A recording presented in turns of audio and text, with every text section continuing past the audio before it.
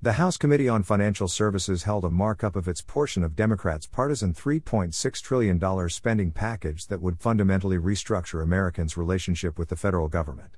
Democrats' tax and spending spree would be disastrous for our economic recovery, leading to sluggish growth, weak job creation, and further consumer price increases. Watch Republican leader Patrick McHenry's opening remarks here.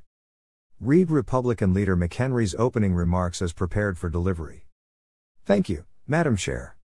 Today we're marking up our committee's portion of the $3.6 trillion reconciliation monstrosity. This package has been described by the New York Times as a bill that, quote, would touch virtually every American, at every point in life, from conception to old age. That is breathtaking.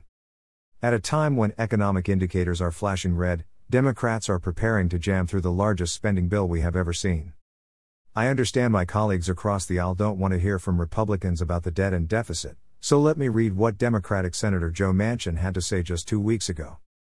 Over the past 18 months, we've spent more than $5 trillion responding to the coronavirus pandemic. Now Democrat congressional leaders propose to pass the largest single spending bill in history with no regard to rising inflation, crippling debt, or the inevitability of future crises. I ask unanimous consent to enter his op-ed into the record. Madam Chair, the unemployment rate stands at 5.2%. There are 10.9 million unfilled jobs. Hiring has slowed and layoffs have increased. The annual growth rate of wholesale prices is now higher than it was in 2010. And in August, we saw the largest increase in these prices, on an annual basis, on record. To say we are in choppy economic waters is a massive understatement. And in the face of all this data, all the growing concern among families about how they are going to pay bills and put food on the table, Democrats want to tax and spend at a level never seen before. The economic ignorance of my Democrat colleagues is stunning. On Friday, we discussed the serious housing crisis facing renters and property owners. We heard about how this committee has been leading the charge on solutions. Well, where are your solutions? They're not in this bill. What changed since Friday? I thought it was a crisis.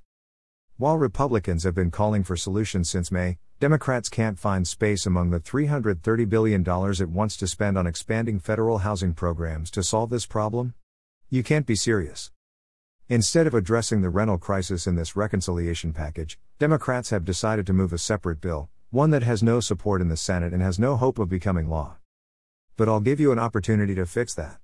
In fact, I'll offer it twice. First, to your reconciliation bill, it fits within our instruction and complies with the reconciliation rules. And if you can't find a way to accept it in a bill we've been told is certain to become law, I'll give you yet another opportunity to accept it as an amendment to your misguided, standalone ERA bill. Let's see if my colleagues on the other side can cast a vote that matches their rhetoric. Let me close by saying this. You know this version of reconciliation won't become law. I know it won't become law. Even Democratic senators have said they don't support it.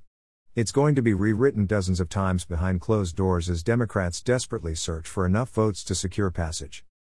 Look, I get it. When you have the political leverage, you use it. But just look at what's happening in our country. We are just now starting to emerge from this pandemic and our economic recovery could not be more fragile. Passing this bill is a mistake and it's the American people who will pay the price. Republicans will offer several amendments today to rein in some of these bill's worst elements. I hope you all consider the damage that would be done if you once again go it alone. I yield back.